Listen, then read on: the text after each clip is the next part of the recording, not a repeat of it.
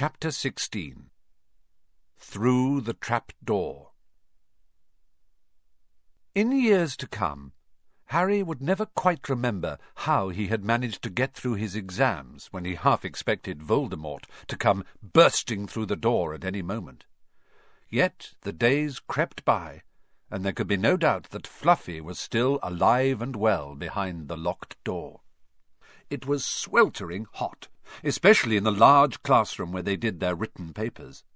They had been given special new quills for the exams, which had been bewitched with an anti-cheating spell.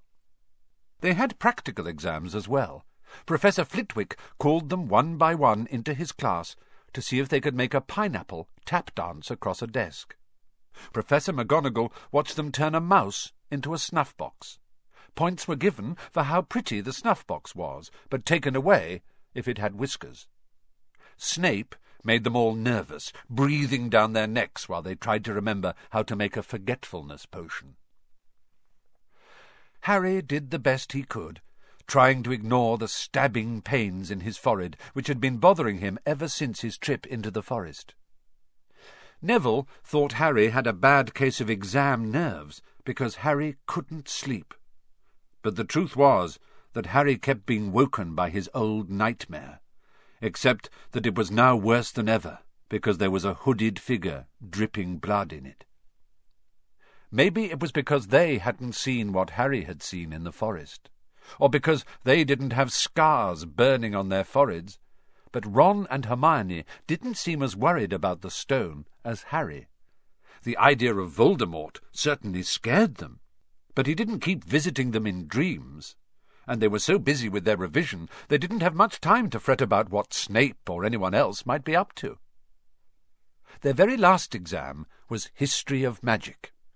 1 hour of answering questions about batty old wizards who'd invented self-stirring cauldrons, and they'd be free. Free for a whole wonderful week, until their exam results came out. When the ghost of Professor Binns told them to put down their quills and roll up their parchment, Harry couldn't help cheering with the rest. "That was far easier than I thought it would be," said Hermione, as they joined the crowds flocking out into the sunny grounds. "I needn't have learnt about the 1637 werewolf code of conduct, or the uprising of Elfric the Eager." Hermione always liked to go through their exam papers afterwards, but Ron said this made him feel ill, so they wandered down to the lake and flopped under a tree. The Weasley twins and Lee Jordan were tickling the tentacles of a giant squid, which was basking in the warm shallows. "No more revision," Ron sighed happily, stretching out on the grass. "You could look more cheerful, Harry. We've got a week before we find out how badly we've done. There's no need to worry yet." Harry was rubbing his forehead.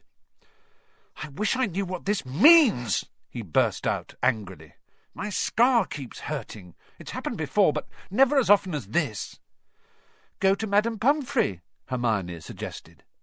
"I'm not ill," said Harry. "I think it's a warning. It means danger's coming." Ron couldn't get worked up. It was too hot. "Harry, relax. Hermione's right. The stone's safe as long as Dumbledore's around. Anyway, we've never had any proof Snape found out how to get past Fluffy. He nearly had his leg ripped off once. He's not going to try it again in a hurry. And Neville will play Quidditch for England before Hagrid lets Dumbledore down."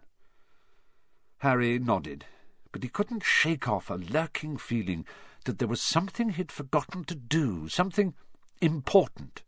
When he tried to explain this, Hermione said, "That's just the exams. I woke up last night and was halfway through my Transfiguration notes before I remembered we'd done that one." Harry was quite sure the unsettled feeling didn't have anything to do with work, though. He watched an owl flutter towards the school across the bright blue sky, a note clamped in its mouth. Hagrid was the only one who ever sent him letters. Hagrid would never betray Dumbledore. Hagrid would never tell anyone how to get past Fluffy. Never. But Harry suddenly jumped to his feet. "Where are you going?" said Ron sleepily.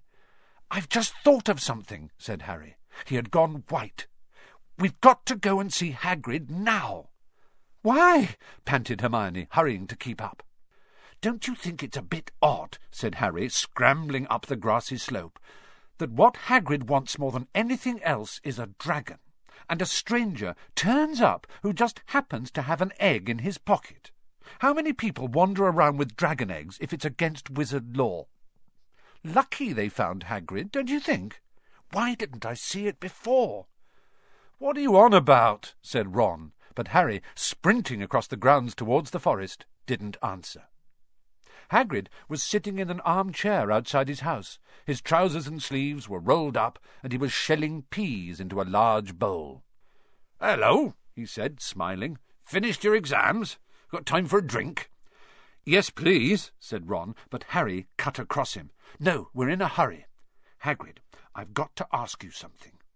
You know that night you won Norbert? What did the stranger you were playing cards with look like?" "Dunno," said Hagrid casually. "He wouldn't take his cloak off." He saw the three of them look stunned and raised his eyebrows. "That's not that unusual. You get a lot of funny folk in the Hog's Head. That's the pub down in the village. Might have been a dragon dealer, mightn't he? I never saw his face. He kept his hood up." Harry sank down next to the bowl of peas. "What did you talk to him about, Hagrid? Did you mention Hogwarts at all?" "Might have come up," said Hagrid, frowning as he tried to remember. "Yeah, he asked what I did, and I told him I was gamekeeper here. He asked a bit about the sort of creatures I look after, so I told him, and I said what I'd always really wanted was a dragon. And then I can't remember it too well, because he kept buying me drinks. Let's see. Oh, yeah, then he said he had the dragon egg, and we could play cards for it if I wanted, but he had to be sure I could handle it. He didn't want it to go to any old home. So I told him, after Fluffy, a dragon would be easy." "And did he seem interested in Fluffy?" Harry asked, trying to keep his voice calm. "Well, yeah. How many three-headed dogs do you meet, even around Hogwarts? So I told him, Fluffy's a piece of cake if you know how to calm him down. Just play him a bit of music, and he'll go straight off to sleep." Hagrid suddenly looked horrified. "I shouldn't have told you that," he blurted out. "Forget I said it. Hey, where are you going?" Harry, Ron and Hermione didn't speak to each other at all until they came to a halt in the entrance hall, which seemed very cold and gloomy after the grounds. "We've got to go to Dumbledore," said Harry. "Hagrid told that stranger how to get past Fluffy, and it was either Snape or Voldemort under that cloak. It must have been easy once he'd got Hagrid drunk. I just hope Dumbledore believes us. Firenze might back us up if Bane doesn't stop him. Where's Dumbledore's office?" They looked around, as if hoping to see a sign pointing them in the right direction. They had never been told where Dumbledore lived, nor did they know anyone who had been sent to see him. "We'll just have to—" Harry began, but a voice suddenly rang across the hall. "What are you three doing inside?" It was Professor McGonagall, carrying a large pile of books. "We want to see Professor Dumbledore," said Hermione, rather bravely, Harry and Ron thought. "See Professor Dumbledore?" Professor McGonagall repeated, as though this was a very fishy thing to want to do. "Why?" Harry swallowed. Now what? "It's sort of secret," he said, but he wished at once he hadn't, because Professor McGonagall's nostrils flared. "Professor Dumbledore left 10 minutes ago," she said coldly. "He received an urgent owl from the Ministry of Magic and flew off for London at once."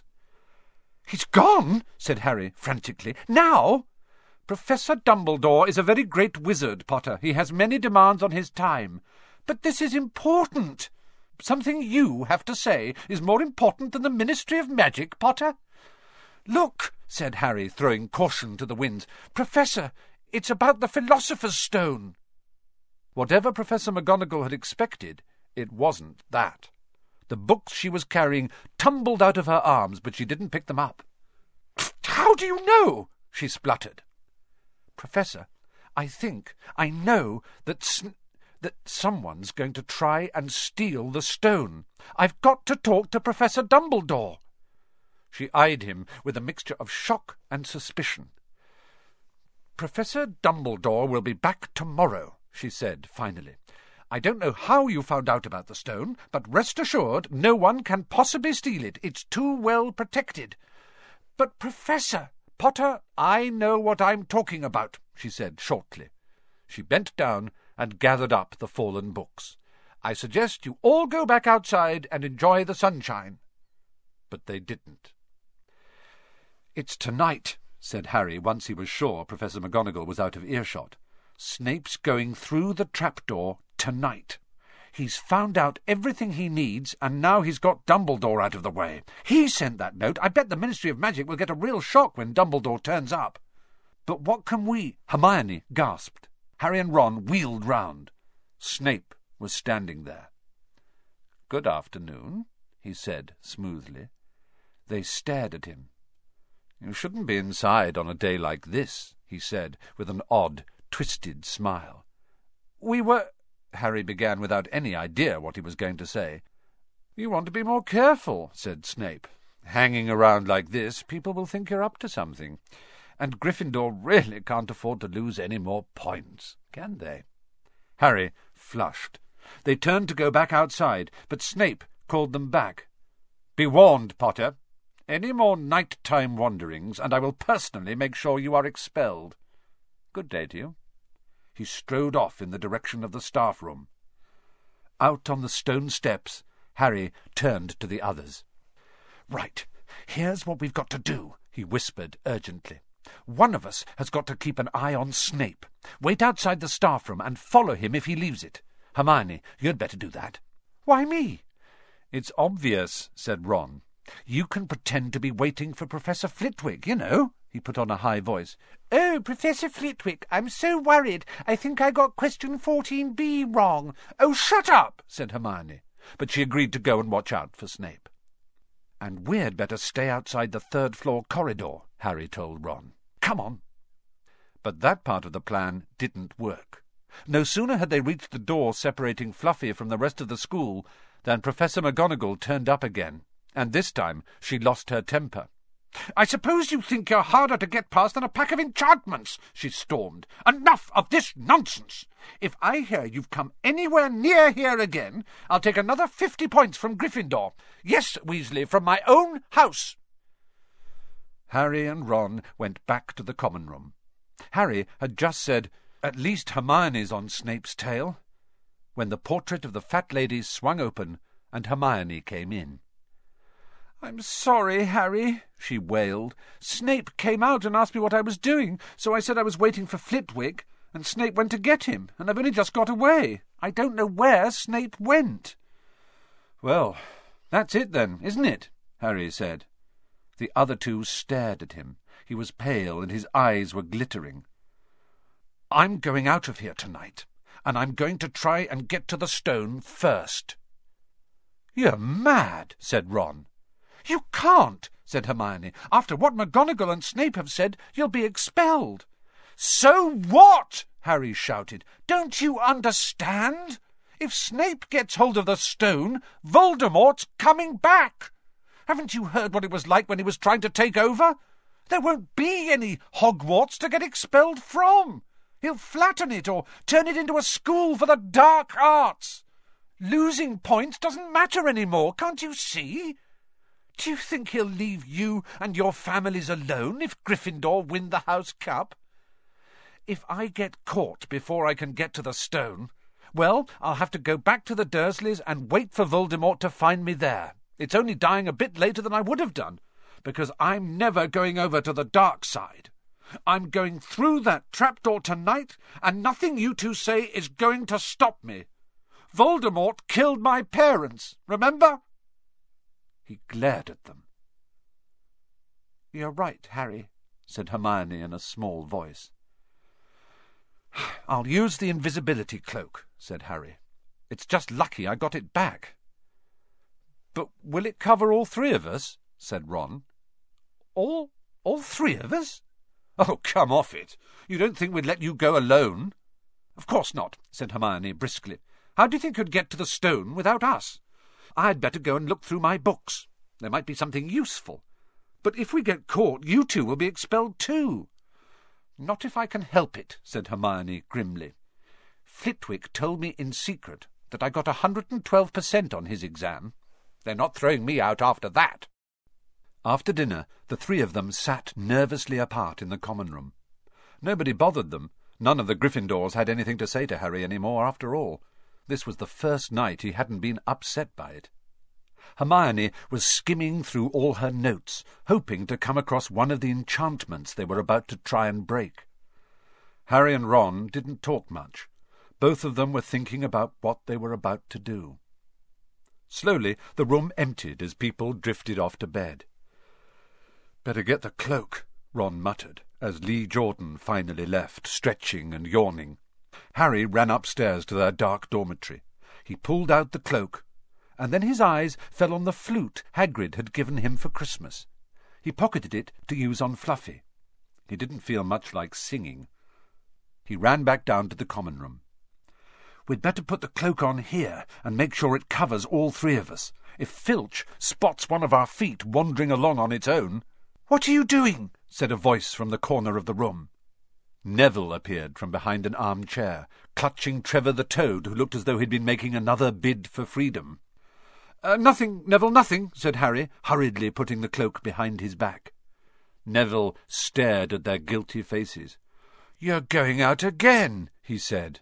"No, no, no," said Hermione. "No, we're not. Why don't you go to bed, Neville?" Harry looked at the grandfather clock by the door. They couldn't afford to waste any more time. Snape might even now be playing Fluffy to sleep. "You can't go out," said Neville. "You'll be caught again. Gryffindor will be in even more trouble." "You don't understand," said Harry. "This is important." But Neville was clearly steeling himself to do something desperate. "I won't let you do it," he said, hurrying to stand in front of the portrait hole. I'll fight you." "Neville!" Ron exploded. "Get away from that hole and don't be an idiot." "Don't you call me an idiot," said Neville. "I don't think you should be breaking any more rules, and you were the one who told me to stand up to people." "Yes, but not to us," said Ron in exasperation. "Neville, you don't know what you're doing." He took a step forward, and Neville dropped Trevor the Toad, who leapt out of sight. "Go on, then. Try and hit me," said Neville, raising his fists. "I'm ready." Harry turned to Hermione. "Do something," he said desperately. Hermione stepped forward. "Neville," she said, "I'm really, really sorry about this." She raised her wand. "Petrificus totalus!" she cried, pointing it at Neville. Neville's arms snapped to his sides. His legs sprang together. His whole body rigid, he swayed where he stood, and then fell flat on his face, stiff as a board. Hermione ran to turn him over. Neville's jaws were jammed together so he couldn't speak. Only his eyes were moving, looking at them in horror. "What have you done to him?" Harry whispered. "It's the full body bind," said Hermione miserably. "Oh, Neville, I'm so sorry." "We had to, Neville. No time to explain," said Harry. "You'll understand later, Neville," said Ron, as they stepped over him and pulled on the invisibility cloak. But leaving Neville lying motionless on the floor didn't feel like a very good omen. In their nervous state, every statue's shadow looked like Filch. Every distant breath of wind sounded like Peeves swooping down on them.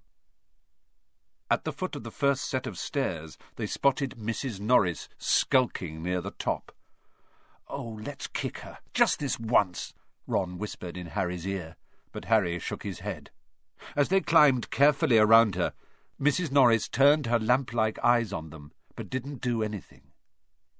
They didn't meet anyone else until they reached the staircase up to the 3rd floor. Peeves was bobbing halfway up, loosening the carpet so that people would trip. "Who's there?" he said suddenly as they climbed towards him. He narrowed his wicked black eyes. "Know you're there, even if I can't see you. Are you ghouly or ghosty or wee student beastie?" He rose up in the air and floated there, squinting at them. "Should call Filch, I should, if something's a-creeping around unseen." Harry had a sudden idea. "Peeves," he said in a hoarse whisper. "The bloody Baron has his own reasons for being invisible." Peeves almost fell out of the air in shock. He caught himself in time and hovered about a foot off the stairs. "So sorry, your bloodiness, Mr. Baron, sir," he said greasily. My mistake. I didn't see you. Of course I didn't. You're invisible. Forgive old Peevesy his little joke, sir." "I have business here, Peeves," croaked Harry. "Stay away from this place tonight." I will, sir, I most certainly will," said Peeves, rising up in the air again. "Hope your business goes well, Baron. I'll not bother you." And he scooted off. "Brilliant, Harry," whispered Ron. A few seconds later, they were there, outside the third-floor corridor, and the door was already ajar. "Well, there you are," Harry said quietly. "Snape's already got past Fluffy." Seeing the open door somehow seemed to impress upon all three of them what was facing them. Underneath the cloak, Harry turned to the other two. "If you want to go back, I won't blame you," he said. "You can take the cloak. I won't need it now." "Don't be stupid," said Ron. "We're coming," said Hermione. Harry pushed the door open. As the door creaked, low, rumbling growls met their ears. All three of the dog's noses sniffed madly in their direction, even though it couldn't see them. "What's that at its feet?" Hermione whispered. "Looks like a harp," said Ron. "Snape must have left it there." "It must wake up the moment you stop playing," said Harry. "Well, here goes." He put Hagrid's flute to his lips and blew. It wasn't really a tune, but from the first note the beast's eyes began to droop. Harry hardly drew breath. Slowly the dog's growls ceased. It tottered on its paws and fell to its knees. Then it slumped to the ground, fast asleep. "Keep playing," Ron warned Harry as they slipped out of the cloak and crept towards the trap-door. They could feel the dog's hot, smelly breath as they approached the giant heads. "I think we'll be able to pull the door open," said Ron, peering over the dog's back. "Want to go first, Hermione?" "No, I don't." "All right." Ron gritted his teeth and stepped carefully over the dog's legs. He bent and pulled the ring of the trap-door, which swung up and open. "What can you see?" Hermione said anxiously. "Nothing. Just black. There's no way of climbing down. We'll just have to drop." Harry, who was still playing the flute, waved at Ron to get his attention and pointed at himself. "You want to go first?" "Are you sure?" said Ron. "I don't know how deep this thing goes. Give the flute to Hermione so she can keep him asleep." Harry handed the flute over. In the few seconds' silence, the dog growled and twitched, but the moment Hermione began to play, it fell back into its deep sleep. Harry climbed over it and looked down through the trap-door. There was no sign of the bottom. He lowered himself through the hole until he was hanging on by his fingertips. Then he looked up at Ron and said, "If anything happens to me, don't follow. Go straight to the owlery and send Hedwig to Dumbledore, right?" "Right," said Ron. "See you in a minute, I hope." And Harry let go. Cold, damp air rushed past him as he fell down, down, down, and flump! With a funny, muffled sort of thump, he landed on something soft. He sat up and felt around, his eyes not used to the gloom. It felt as though he was sitting on some sort of plant. "It's okay," he called up to the light the size of a postage stamp, which was the open trap-door. "It's a soft landing. You can jump." Ron followed straight away. He landed sprawled next to Harry. "What's this stuff?" were his first words. "Dunno, sort of plant thing. I suppose it's here to break the fall." "Come on, Hermione!" The distant music stopped. There was a loud bark from the dog, but Hermione had already jumped. She landed on Harry's other side. "We must be miles under the school," she said. "Lucky this plant thing's here, really," said Ron. "Lucky!" shrieked Hermione. "Look at you both!" She leapt up and struggled towards a damp wall. She had to struggle because the moment she had landed, the plant had started to twist snake-like tendrils around her ankles. As for Harry and Ron, their legs had already been bound tightly in long creepers without their noticing. Hermione had managed to free herself before the plant got a firm grip on her. Now she watched in horror as the two boys fought to pull the plant off them, but the more they strained against it, the tighter and faster the plant wound around them. "Stop moving!" Hermione ordered them. "I know what this is. It's Devil's Snare." "Oh, I'm so glad we know what it's called. That's a great help," snarled Ron, leaning back, trying to stop the plant curling around his neck. "Shut up! I'm trying to remember how to kill it," said Hermione. "Well, hurry up! I can't breathe," Harry gasped, wrestling with it as it curled around his chest. Devil's Snare, Devil's Snare. What did Professor Sprout say? It likes the dark and the damp. "So light a fire!" Harry choked. "Yes, of course, but there's no wood!" Hermione cried, wringing her hands. "Have you gone mad?" Ron bellowed. "Are you a witch or not?" "Oh, right," said Hermione, and she whipped out her wand, waved it, muttered something, and sent a jet of the same bluebell flames she had used on Snape at the plant. In a matter of seconds, the two boys felt it loosening its grip as it cringed away from the light and warmth. Wriggling and flailing, it unravelled itself from their bodies, and they were able to pull free. "Lucky you pay attention in herbology, Hermione," said Harry, as he joined her by the wall, wiping sweat off his face. "Yeah," said Ron, "and lucky Harry doesn't lose his head in a crisis. There's no wood. Honestly." "This way," said Harry, pointing down a stone passageway, which was the only way on. All they could hear, apart from their footsteps, was the gentle drip of water trickling down the walls. The passageway sloped downwards, and Harry was reminded of Gringotts. With an unpleasant jolt of the heart, he remembered the dragons said to be guarding vaults in the Wizard's Bank. If they met a dragon, a fully grown dragon, Norbert had been bad enough. "Can you hear something?" Ron whispered. Harry listened. A soft rustling and clinking seemed to be coming from up ahead. "Do you think it's a ghost?" "I don't know. Sounds like wings to me." "There's light ahead. I can see something moving." They reached the end of the passageway and saw before them a brilliantly lit chamber, its ceiling arching high above them. It was full of small, jewel-bright birds, fluttering and tumbling all around the room. On the opposite side of the chamber was a heavy wooden door. "Do you think they'll attack us if we cross the room?" said Ron. "Probably," said Harry. "They don't look very vicious, but I suppose if they all swooped down at once... Well, there's nothing for it. I'll run."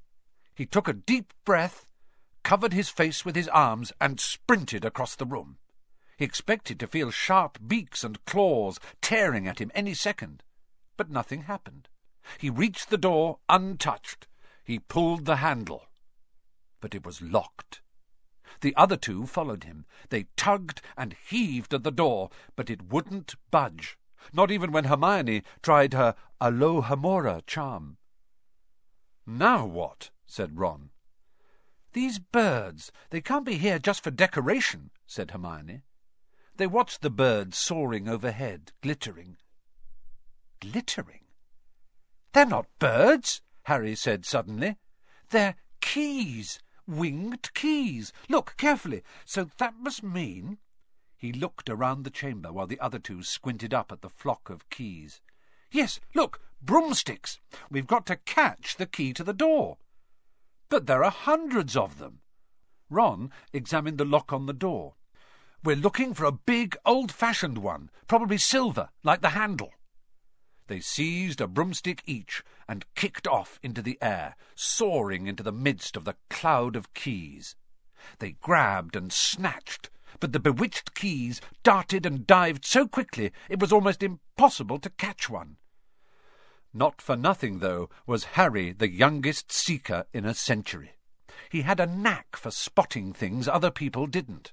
After a minute's weaving about through the whirl of rainbow feathers, he noticed a large silver key that had a bent wing, as if it had already been caught and stuffed roughly into the keyhole.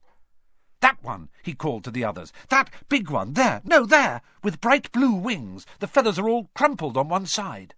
Ron went speeding in the direction that Harry was pointing, crashed into the ceiling, and nearly fell off his broom. "We've got to close in on it," Harry called, not taking his eyes off the key with the damaged wing. "Ron, you come at it from above. Hermione, stay below and stop it going down.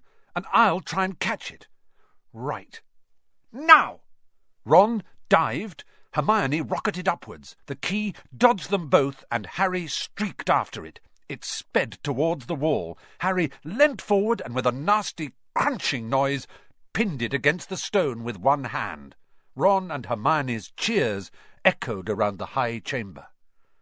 They landed quickly, and Harry ran to the door, the key struggling in his hand. He rammed it into the lock and turned. It worked. The moment the lock had clicked open, the key took flight again, looking very battered now that it had been caught twice. "Ready?" Harry asked the other two, his hand on the door handle. They nodded. He pulled the door open. The next chamber was so dark they couldn't see anything at all. But as they stepped into it, light suddenly flooded the room to reveal an astonishing sight. They were standing on the edge of a huge chessboard, behind the black chessmen, which were all taller than they were, and carved from what looked like black stone. Facing them, way across the chamber, were the white pieces. Harry, Ron, and Hermione shivered slightly. The towering white chessmen had no faces. "Now what do we do?" Harry whispered. "It's obvious, isn't it?" said Ron. "We've got to play our way across the room." Behind the white pieces they could see another door. "How?" said Hermione nervously. "I think," said Ron, "we're going to have to be chessmen."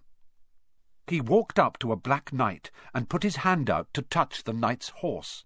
At once the stone sprang to life. The horse pawed the ground, and the knight turned his helmeted head to look down at Ron.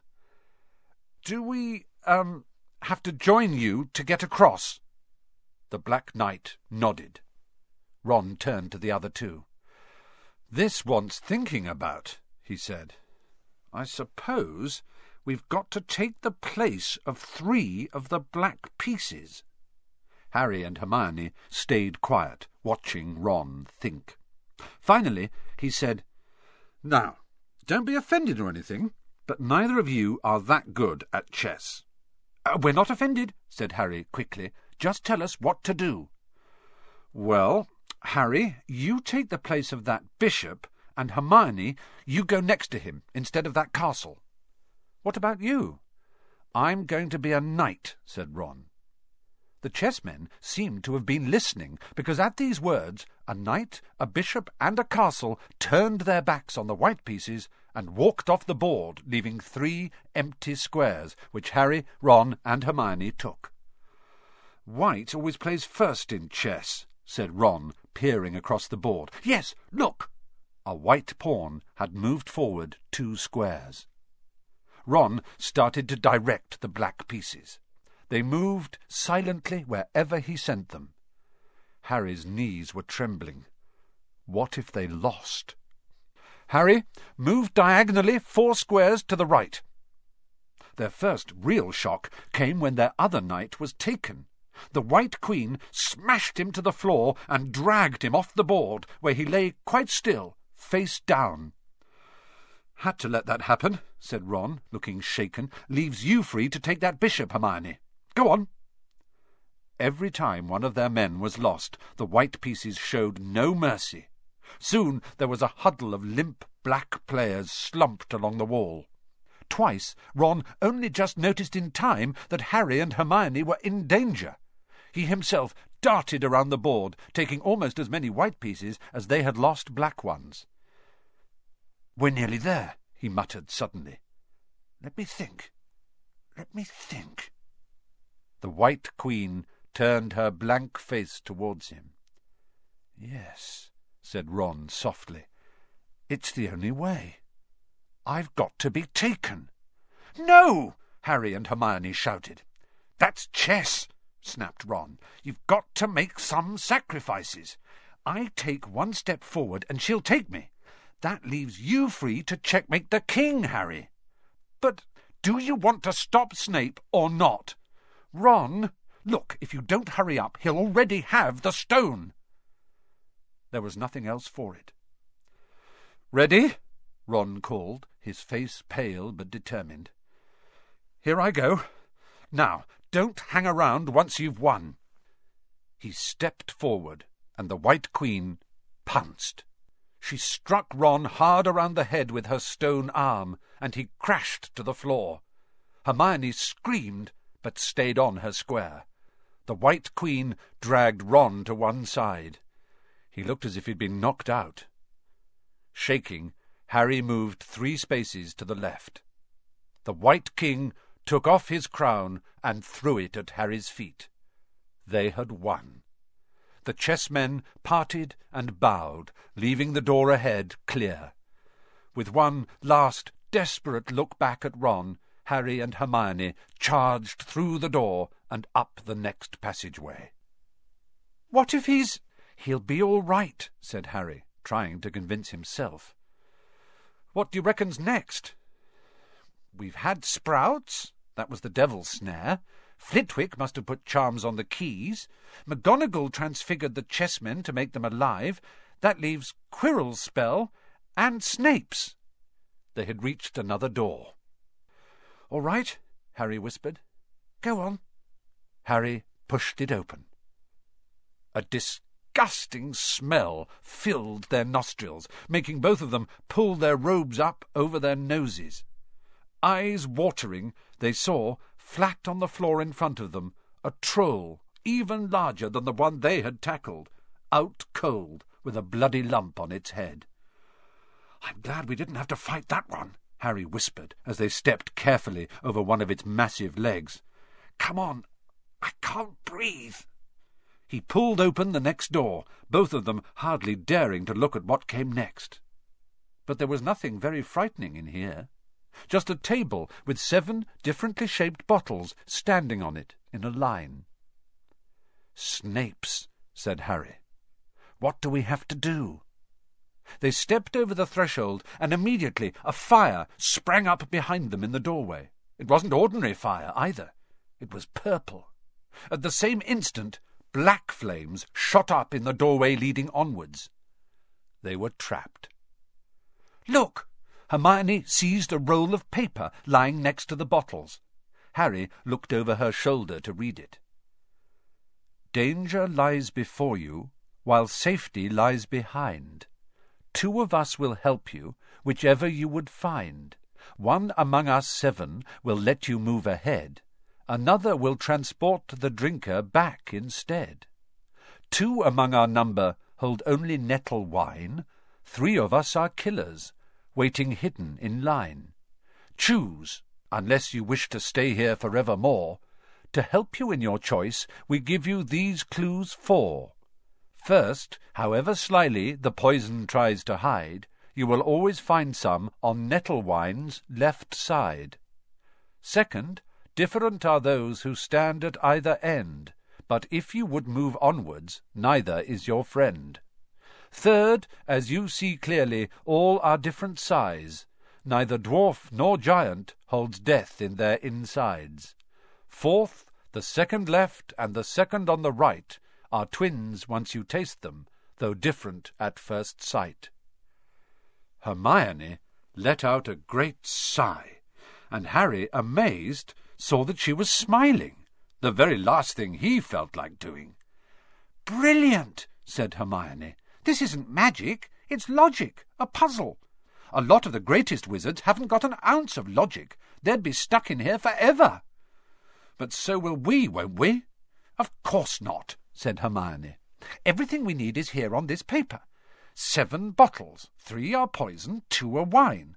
1 will get us safely through the black fire, and 1 will get us back through the purple. But how do we know which to drink?" "Give me a minute."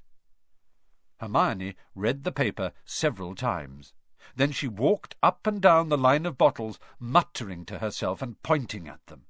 At last she clapped her hands. "Got it," she said. "The smallest bottle will get us through the black fire, towards the stone." Harry looked at the tiny bottle. "There's only enough there for one of us," he said. "That's hardly 1 swallow." They looked at each other. "Which one will get you back through the purple flames?" Hermione pointed at a rounded bottle at the right end of the line. "You drink that," said Harry. "No, listen, get back and get Ron. Grab brooms from the flying key room. They'll get you out of the trapdoor and past Fluffy. Go straight to the owlery and send Hedwig to Dumbledore. We need him. I might be able to hold Snape off for a while, but I'm no match for him, really." "But, Harry, what if you know who's with him?" "Well, I was lucky once, wasn't I?" said Harry, pointing at his scar. "I might get lucky again." Hermione's lip trembled, and she suddenly dashed at Harry and threw her arms around him. "Hermione!" "Harry, you're a great wizard, you know." "I'm not as good as you," said Harry, very embarrassed, as she let go of him.